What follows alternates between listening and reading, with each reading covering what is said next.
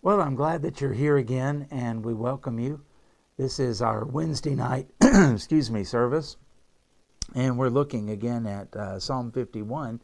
This is our part 3. It's a wonderful and beautiful psalm. The circumstances are very sad.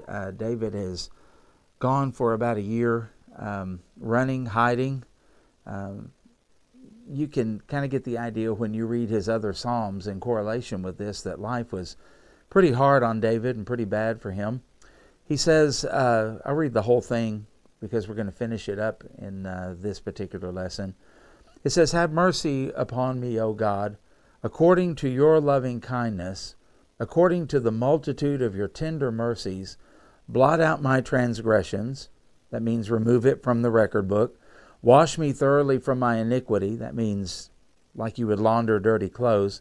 "And cleanse me from my sin." And he's wanting there not only to have his life clean, but actually to have the stain removed out of all of it. Verse 3, "For I acknowledge my transgressions, and my sin is always before me. Against you and you only have I sinned and done this evil in your sight, that you may be found just when you speak, and blameless when you judge." In other words, whatever you choose to do to me, Lord, this is on me, not on you. You have the right to do anything that you would so choose. He says in verse 5, "Behold, I was brought forth in iniquity," or born with a sin nature, "and in sin my mother conceived me. Behold, you desire truth in the inward parts, and in the hidden part you will make me to know wisdom. Purge me with hyssop, and I shall be clean. Wash me, and I will be whiter than snow. Make me hear joy and gladness, that the bones you have broken may rejoice. Hide your face from my sins, and blot out all my iniquities. Create in me a clean heart, O God, and renew a steadfast spirit within me." Now, here's where we pick up for this lesson. "Do not cast me away from your presence, and do not take your Holy Spirit from me. Restore to me the joy of your salvation, and uphold me by your generous spirit. Then I will teach transgressors your ways, and sinners shall be converted to you. Deliver me from the guilt of bloodshed," or capital punishment, "O God, the God of my salvation, and my tongue shall sing aloud of your righteousness. O Lord, open my lips, and my mouth shall show forth your praise. For you do not desire sacrifice, or else I would give it. You do not delight in burnt offering. The sacrifices of God," this is really, really important, "are a broken spirit, a broken and contrite heart. These, O God, you will not despise." And remember, especially in the Old Testament, the word despise means to overlook or to take lightly. In other words, a broken and contrite heart, that gets God's attention. He pays attention to that, focuses in on it. "Do good in your good pleasure to Zion. Build the walls of Jerusalem, and then you shall be pleased with the sacrifices of righteousness, with burnt offering and whole burnt offering. Then they shall offer bulls on your altar." Allergies are flaring up. It's that time of the year.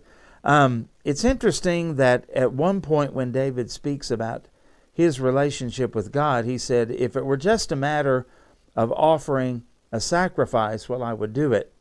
And then he says that after we get right with God, then God seems to be pleased with the sacrifices. And I think sometimes we get the cart before the horse. Sometimes we think that maybe the works that we do, that's what God will really be pleased with. And it's not that God is anti-good works. Ephesians 2, 8 and 9 tell us about salvation by grace through faith. And then in verse 10, it tells us that good works are to be the result of salvation. And I think that's what David is saying here. When it really comes down to it, slaughtering a bull or a goat or a lamb is not really the thing that makes a person right with God. It's a broken, contrite heart, a sense of repentance over sin and brokenness over the sin that we've committed, expressed in the sacrifice. The sacrifice reminds us that blood has to be shed for the remission of sins, and it has to be innocent blood shed on behalf of the guilty. And of course, you and I can put the puzzle pieces together and see that the sacrifices were just a foretelling or a picture of what Jesus, the Messiah, would do on the cross for us a long time after David writes this. But if you get the cart before the horse, you would think that the sacrifices are what clean you up, and you can live any way that you want as long as you offer a sacrifice. And I think this is what Solomon, David's son, tried to do. He would live an unwise, ungodly life, and instead of being repentant, he would try to make up for it by offering massive numbers of sacrifices.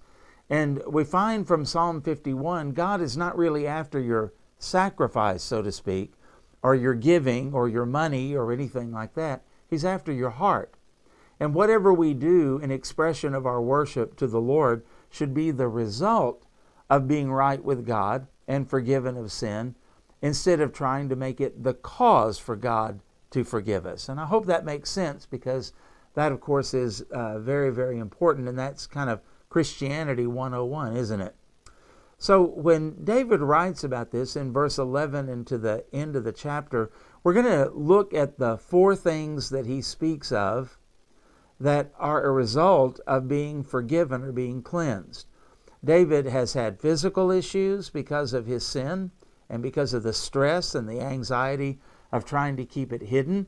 And we know now from modern medical science that so much of our illnesses and our problems have to do with just plain old stress. Now, can you imagine David trying to play the game for over a year, covering up, hiding, acting as though nothing is wrong, pretending as though he is right with God, and going through the motions on all of that? The stress must have been enormous. And David attributes that to the hand of God. In Psalm 32, he says, "Day and night your hand was heavy upon me." He could feel it. This is the way God has wired us. We're made to have a conscience. Even lost people have a conscience. They have a sense of what's right and what is wrong. Maybe not to the degree they ought to. And their conscience can also become seared. Paul said, seared as with a hot iron. It's not as tender as it ought to be, but it's there. And that's because we're all made in the image of God. Theologians call that the imago Dei, the image of God. And even the worst lost person you've ever known still is an image bearer.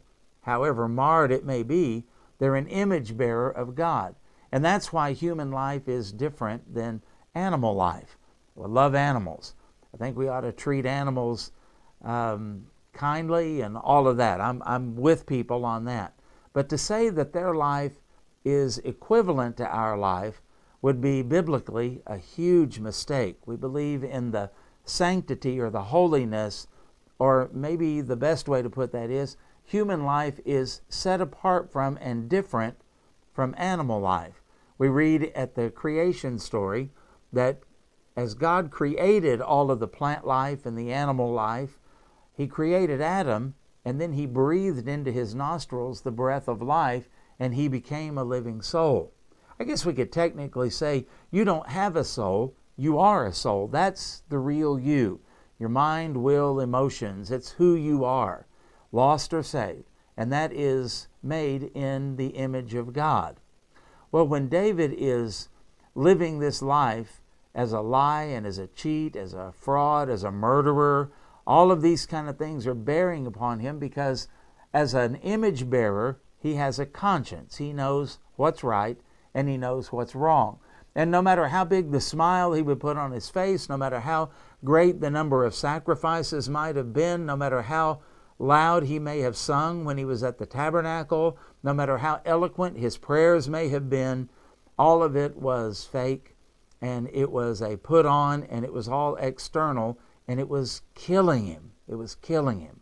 And David tells us in this psalm that when it all boils down to what God is interested in, it's not the trappings of worship, it's not the externals of worship that bring the blessing of God.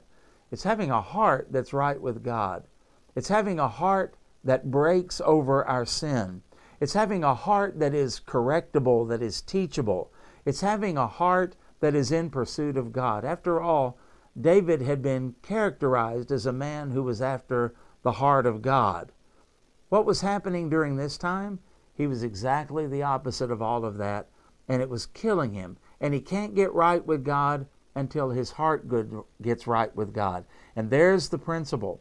You can come to church every time the doors are open and never know the joy of the Lord and the peace of a right relationship with God because it's all external. You can sing the songs, you can do the giving, you can say amen at the right places, but if your heart's not right, that's where it really actually starts or it ends. Some people think that coming to church, it's a gathering of the perfect, and yet you and I know we're not anywhere close to the perfection that God has commanded us. Be ye perfect as your Father in heaven also is perfect. Well, we come together knowing that we have failed, and that we have failed miserably, and that we're no better than anyone who is lost other than the grace of God through the Lord Jesus Christ. We have had our sins paid for. And that's why we ought to care about lost people. We ought to care about injustice in the world. We ought to care about all of the oppression and things like that that go on. We ought to care about immorality and sex trafficking and pornography and all of those kind of things. All very important, because Micah 6:8 tells us, He has shown thee, O man, what is good, and what doth the Lord require of thee, but to do justly, and to love mercy, and then to walk humbly with thy God. Well, David probably was putting on the masks of the first two things of Micah 6:8, but that last one of walking humbly with God, it had been a long time since he had done anything like that. Because to walk in sin and to cover it up is to say I can handle it myself when you can't. It's to say that I can change my heart if I want to. And the truth is, you may be able to change your actions, but you really can't change your heart. That's something that only God can do. And if you get the heart right, then the actions are going to be right. And you don't have to pretend, you don't have to cover up, and you can have a free relationship with the Lord. And that's what David is desiring, and that's what he is missing. Now, what are these four things that come when our sin is forgiven? Well, we're always, you've heard preachers harp on this for years and years and years, that we ought to be witnesses for Christ. We ought to be trying to win souls to Jesus. We ought to be proclaimers of the gospel. Sometimes I look back in my Christian upbringing and church upbringing, and I wonder sometimes if the push by pastors for us to lead people to Christ was more so that the numbers would swell in the church more than it was out of concern for souls. That's horribly judgmental, and I recognize that, but I can't help but wonder sometimes when I look back. I remember reading a book by John MacArthur one time, and he told the story of a church, and they wanted to push their members to go out into the community to witness for Christ and invite people to church. Certainly nothing wrong with that. But the way that they did it is church leaders went out into the community and they were carrying footballs, he said. And they would knock on the door and they would say, look, some people from our church are going to be out in the neighborhood. If they knock on your door, would you give them this football? They'll win a prize for that. And so the people would say, yeah, I'll do it. And he talked about all of the numbers of people from that church that went out into the community canvassing, going door to door to share the gospel of Jesus Christ. Or were they? Was it because they wanted the football so that they could carry it back and brag about what they had done and show evidence of it? And also, they were given door prizes for going out and witnessing. Now, maybe you've been a part of a church like that, or you've heard of churches like that. What do you think the lost person that handed that football for the door prize to that person from the church? My thought would be, do you really care about me? Do you really believe in what you're doing, or are you only doing it for the recognition, and are you only doing it for the prize? There's a fine line in there, and I wonder sometimes if maybe we look at our society today, and after all of the evangelism that took place in the 50s, 60s, 70s, and even into the 80s, what's the fruit of all of that? Well, apparently it's not real good. Our society has continued to decay and rot. And we look and we see that churches now have less influence on the government and on society and on people than at any time in my lifetime. So what's going on? Well, maybe we were doing the right thing for the wrong motives. And maybe as we were pushing for all of that, we were just people who were doing it in an external sense for the appearance of it and not really out of a heart for God. Maybe that's what David is talking about when he writes about these things. It's interesting, after he talks about getting right with God, he says, "Do not cast me away from your presence or take your Holy Spirit from me." Now, we know as New Testament believers, we have the permanent indwelling of the Holy Spirit, but David did not. That only happened after Acts 2 in the book of Pentecost. In the Old Testament, the Holy Spirit would come upon people, but it could also be removed from people. And David is terrified that he's going to go through the rest of his life, especially as the king of Israel, without the presence of God in his life, without the power of God in his life. Well, while the Holy Spirit will never leave us or forsake us, I will say this: it is possible for a New Testament believer to live with the presence of the Holy Spirit, but not walk in the power of the Holy Spirit. Now, when I think about the power of the Holy Spirit, Acts chapter 1, verse 8 immediately comes to mind. "And you, when the Holy Spirit has come upon you, shall receive power and be witnesses to me." Remember that verse? And that was a paraphrase, of course. But the Holy Spirit brings His power, and the power of God is to be a witness in a variety of situations: Jerusalem, Judea, Samaria, and the uttermost parts of the earth. Well, David is terrified about going through the rest of his reign as king of Israel without the power and the presence of God being manifest in his life. And he's pleading with God not to take that power from him. And what is going to be the result? Just like in Acts chapter 1, verse 8, "Restore to me the joy of your salvation." Have you ever seen anyone get saved and not be joy-filled? And what happens as a result of that? "Then I will teach transgressors your ways, and sinners will be converted unto you." And I'm just going to make the point here that witnessing flows from forgiveness. I have seen over the years any number of new believers, introverts, extroverts, influential people, people that you wouldn't notice if you saw them in a crowd. And when they get saved, they are so filled with the joy of the Lord, and they can't wait to tell people what Jesus has done for them. Now, they may not do it well, and they may not do it accurately, but boy, do they ever do it with joy and with power and with zeal.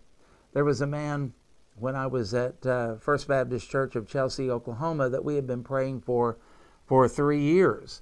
And he started coming to church, and he would sit there in the invitation. And I mean, you've heard the old story about grabbing the pew until the knuckles are white. He literally would do that. And I remember it was on Mother's Day in I think it was 1989 or 90. And he came down to where I was in the invitation, and he said, "Preacher, I'm ready." And I got his brother, and his brother took him to the altar and led him to the Lord. It was a neat experience. And I was telling the church how Sammy and I had been praying for this man for 3 years. And I asked this guy's brother, "Joe, how long have you been praying for him?"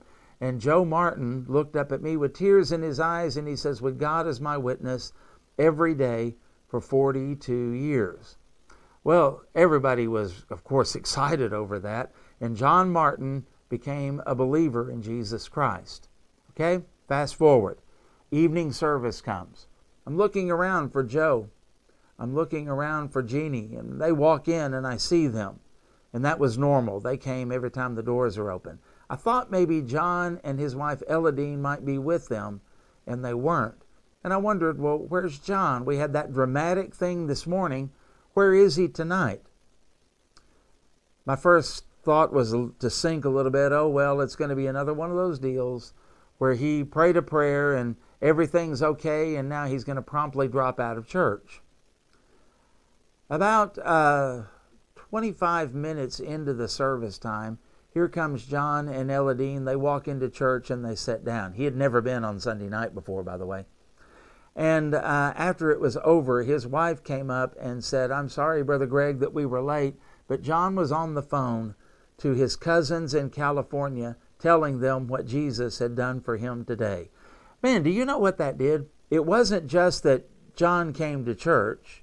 It was that John had the joy of the Lord, and he was a witness for Christ.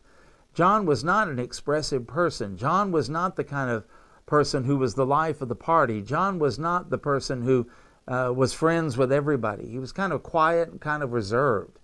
And so this introvert got saved, and when his sins were forgiven, he was filled with joy, and the first thing he wanted to do was to be a witness for Christ. I just want to say, I think really the whole point in evangelism, our failure in evangelism, is probably because we've got unconfessed, hidden sin that we cherish, and we don't have the joy of the Lord or the power of God upon us, and therefore we're not witnesses for Christ. I think being a witness for Christ ought to be a normal, shall we say, an organic part of our lives. That anywhere and everywhere, in every situation, we are unashamed and unafraid to stand up for Jesus, and that it is a natural thing because people see the hope, as Peter said, that is within us, and because of that we have a chance to talk about Jesus like John did. But instead we're content with saying, well, I must be saved. I'm here every time the doors are open. I must be saved. I'm a tither. I must be saved because I get involved in this ministry, instead of saying I'm saved because my heart has been cleansed by the blood of the Lord Jesus Christ, and my sins have been forgiven, and I can't wait to tell somebody about that in the joy and the power of the Lord. I think getting right with God solves the problem of being a witness. That's what David seems to be saying, doesn't he? Number 2, notice that worship comes from forgiveness. He says, "Deliver me from the guilt of bloodshed." Again, I've already said that. He knew he was worthy of capital punishment under the law of God. And he says, "When you do that, my tongue will sing aloud of your righteousness. O Lord, open my lips, and my mouth shall show forth your praise." You see, when people get forgiven of their sin and their heart is right with God, they can't help but talk about it. And David here is talking about singing. Now, are you going to tell me that David, over this last year, never sang a psalm? Never sang any of the hymns of Israel? I don't buy that. I think David, as the king, I think he was still going regularly to worship in the tabernacle. I think he was regularly doing the rituals, Passover and all of those kind of things during this year, right there in the palace. But his heart wasn't in it. And there's a big difference between a person who just sings and they can't wait to get it over with, and the person who says, I can never, ever contain my joy and my thankfulness for the Lord. I have to sing.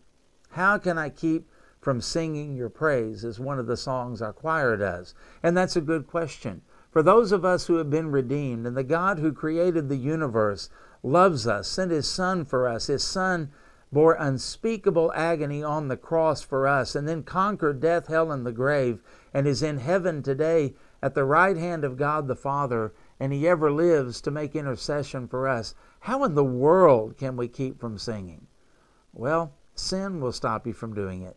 And I don't know of anything that will keep true and genuine worship from the heart from taking place, especially when we get together as a corporate body, which one of these days we will.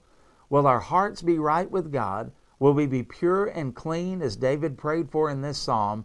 And will our mouths be opened because our hearts are full, singing His praises? How do we worship? It's not just because we put something in a bulletin and gather together at a certain time and then do everything it says on there. It's not because we do rituals. It's not because we follow our traditions. It's because our hearts get right with God, and forgiven people can't help but worship the God who forgave them. Problem solved. Get right with God, problem solved. Get right with God, and Brother Dale never has to beg anybody to sing in the choir. Get right with God, and Brother Dale never has to say, let's all smile and let's sing. We can do better than that. It'll overflow out of our hearts. And what a difference it would be if God's people would gather in an auditorium on Sunday morning, and there they would just overflow everything that God had been doing in their hearts during the week. Now that's exciting to think about, and that's what David is talking about here. Thirdly, notice that wholeness comes from forgiveness. Now, when you get down to verse 16 and 17, David is talking here about what God doesn't desire. You know, we've seen some things that God desires out of people, but here's what He doesn't desire. He doesn't want simply ritualistic, going through the motions, quote-unquote, sacrifice. You know, there are some people that think when they come to church, you know, I've given enough of my time, and Sunday morning is just, that's good enough. Why would God want anything else? I've given 10% of my money. Why would I ever give anything else? I've given some time to this person. Why should I do anything else? And we can get so caught up in the rituals of what we do, and our heart, kind of the redounding theme in all of this, is not really in it. And we wonder why God doesn't bless us like maybe He blesses other people. Examine your heart. Because David said, if you wanted a bull, if you wanted a sheep, I could give you that, and I could give you more. I could give it over and over and over. You remember Solomon sacrificed 1,000. Well, David had a lot of resources at his disposal, and yet he recognized that's not what God really wants. And he tells us in verse 17, the sacrifices of God. What does God want us to offer Him? A broken spirit, a broken and contrite heart. These, O God, you will not despise. You know, it doesn't seem like much. A broken heart, a heart that will confess sin, a heart that's willing to repent, a heart that understands how offensive we have been to God and how we've broken His laws. We say, why wouldn't God be more impressed by the big offerings that we give? I think it's Jesus sitting by the temple with all of the wealthy people giving their offerings. And then the widow put in her 2 mites, and that got Jesus' attention. I don't think that Jesus is as impressed with the things that we're impressed by. I think we get them mixed up, and we think that if it impresses us, it must impress God. And the truth of the matter is it doesn't. His ways are not our ways. And so He looks upon the heart. Where is the heart? And the wholeness that we have in our relationship with God, what really brings our life together, body, soul, and spirit, is when our heart gets right with God, when we are offering the right kind of offering. And what would that be? A broken spirit. Whenever you realize the depth of your sin, and when you realize what it cost Jesus on the cross, how can you keep from being broken over that? How can you keep from having a contrite heart? I want to be right with God. I want to be right with a God who loved me that much. I want to honor what Jesus has done for me on the cross rather than trample on the blood of the Lord Jesus Christ. And when you do that, it's amazing how God begins to work in every area of your life. It changes your attitude. It changes your outlook. It changes the way you see other people. It starts working on you so that you calm down in areas where you need to calm down, and you get fired up in areas where you need to be fired up. It changes your perspective. Instead of looking at people as a nuisance who are in your way, or they're just stupid, or they're whatever, you see them as lost and under the wrath of God and heading toward hell. In fact, you get to the point where you realize whatever trial we go through as believers on earth, this is the closest to hell we're ever going to get. That's not that bad, is it, when you compare the two? And for lost people, understand this. This is as close to heaven as they're ever going to get. We ought to have some compassion for that. We ought to look at the world, watch the news differently. We ought to go through crises like we're going through now with this coronavirus differently than the world does. Wholeness comes from getting right with God. It's something that a psychiatrist can't give you. It's something that you can't find in a bottle. It's something that you can't get through medication. It's something that you cannot get anywhere else. But oh, when your heart is right with God, as the old song says, nothing between my soul and the Savior. Then the joy of the Lord returns. The peace of God that passes all understanding guards your heart and mind, and you're in a different state of mind, wholeness through forgiveness and a right relationship with God. And number 4, widespread impact. Had to have them all with W's, didn't we? Widespread impact comes from forgiveness. You see, the impact that we have does not become because we have got it all together and we've made it all right. If we were just a bunch of robots who never strayed, never did anything wrong, never messed up, never stumbled or fell, never had a scar, just automatrons, what good would we be? The fact of the matter is, even as believers, we've got some scars. I bet you've got some scars on your body that if I saw them, you could tell me the story. I've got some on my finger. There's one right there on this index finger that happened one time where I got the end of my finger cut off. There's another couple of scars on there where mishandled a hatchet, those kind of things. We've got those scars and we can tell you the story. I won't bore you with them, but there's a story. I can tell you the time when it happened, what we did, and those kind of things. You've got those kind of stories too. Sometimes you may look at someone and say, I notice you've got some scars on your face. I said that to a man one time, and he told me the story of being a paper boy. Remember those? In Redwood City, California. He was riding his bike. He had delivered his papers. It was still really, really early in the morning. It was still dark. He was riding past an apartment complex, and one of his friends was trying to fold papers, and he said, "Jerry, come help me." And so Jerry turned his bike to ride into the breezeway, and he didn't realize that there was a glass door. And he rode his bike right into the glass door, and he ended up with over 100 stitches in his face. He tells a funny story of lying on the couch and hearing his aunt come up and start crying and go, "Oh, he was such a handsome boy." It's kind of funny, but he could tell you the story about what happened. There were marks that told you that he wasn't very careful and rode his bike through a glass door, if you can imagine. We have the scars of our failures. David had the scars of all of this. I mean, think about all of the rumors there must have been about his affair with Bathsheba. Now he says, as a result of being forgiven, he says, do good in your good pleasure in Zion. That's Jerusalem. That's the Temple Mount. And build the walls of Jerusalem, or the defenses of Jerusalem. And then you shall be pleased with the sacrifices. See, it wasn't that the sacrifices were wrong. It's that they were given for the wrong reason and with the wrong motive and given with a dirty heart. But when the heart is cleansed, all of a sudden, worship in Zion changes. The temple now has meaning.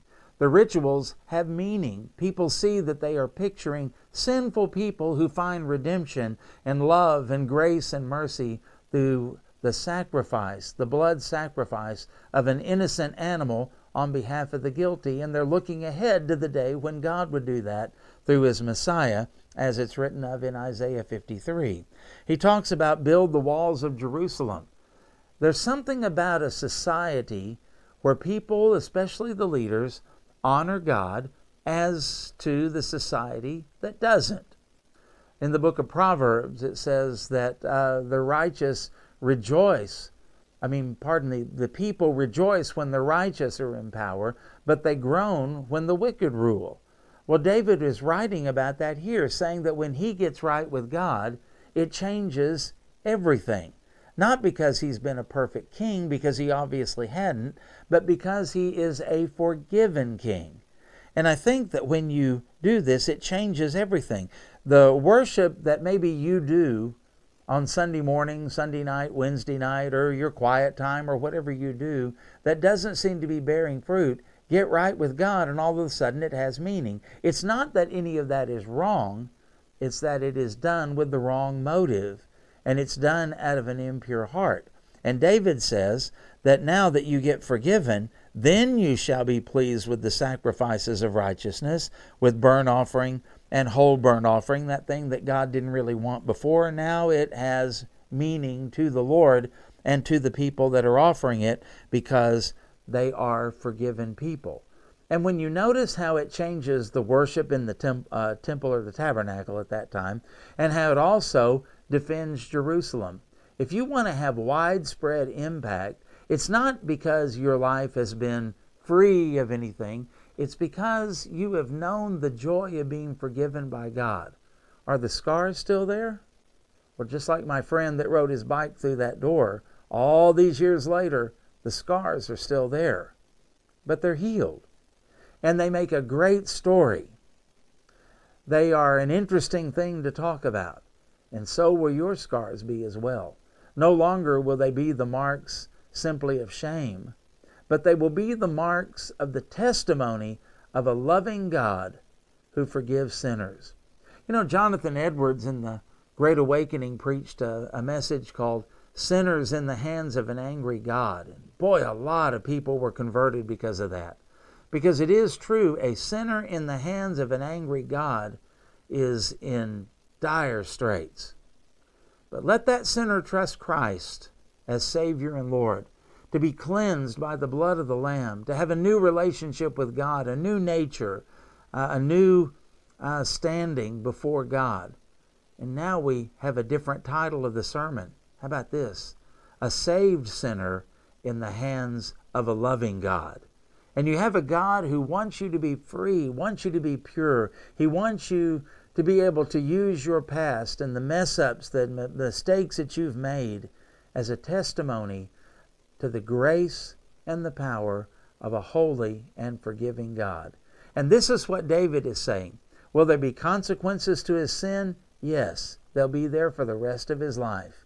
But will there also be joy and testimony and freedom and forgiveness? Yes, because it's always, always right to seek the forgiveness of God. So whether it is in your witnessing, get right with God and you won't have any trouble witnessing. Whether it would be in terms of your worship and having true worship with God, get right with God and nobody will ever have to coax worship out of you again. To have wholeness that comes from God, yes, you get right with God and it will touch every part of your life and every relationship that you have. And then, fourthly, we said that if you really want to have widespread impact between now and death, get right with God and testify of the grace of God in spite of your great failures. The greater your failures, the greater God's mercy. The greater your sin might be, the greater the grace of God is.